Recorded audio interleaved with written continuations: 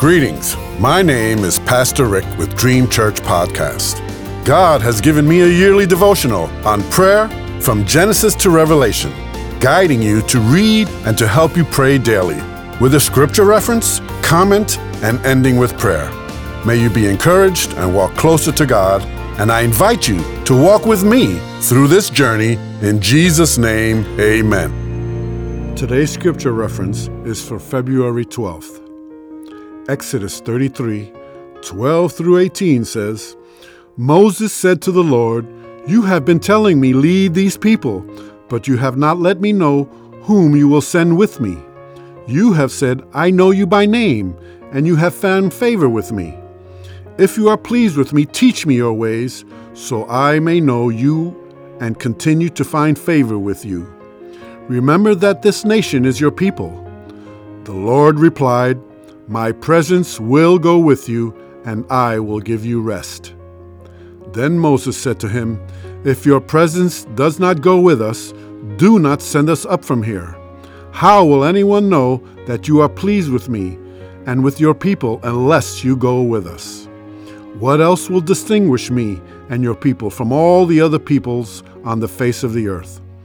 And the Lord said to Moses, "I will do everything you have asked, because I am pleased with you, and I know you by name." Then Moses said, "Now show me your glory." Today's comment. God says he was pleased with Moses. Ephesians 5:10 says, "Find out what pleases the Lord." Let me tell you that faith pleases God. Hebrews 11:6 says, "And without faith it is impossible to please God, because anyone who comes to him must believe that he exists and that he rewards those who earnestly seek him." In the verse before, Enoch is mentioned as one who pleased God, one who walked with God.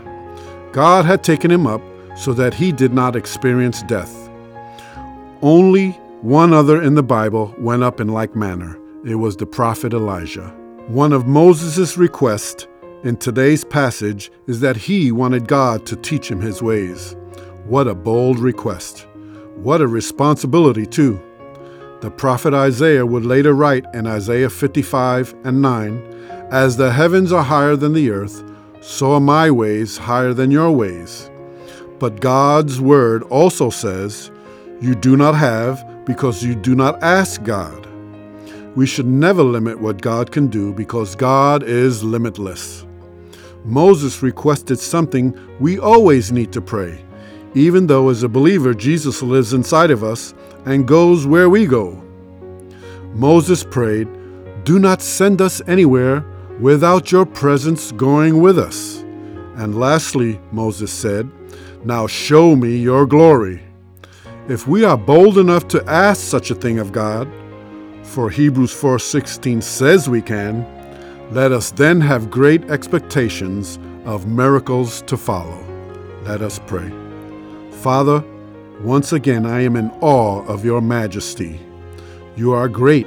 You do miracles so great. There is no one else like you. And I stand in awe of you. Remind me that I can pray the same prayers that are recorded in your word. I do believe all things are possible with God. In Jesus' name, amen.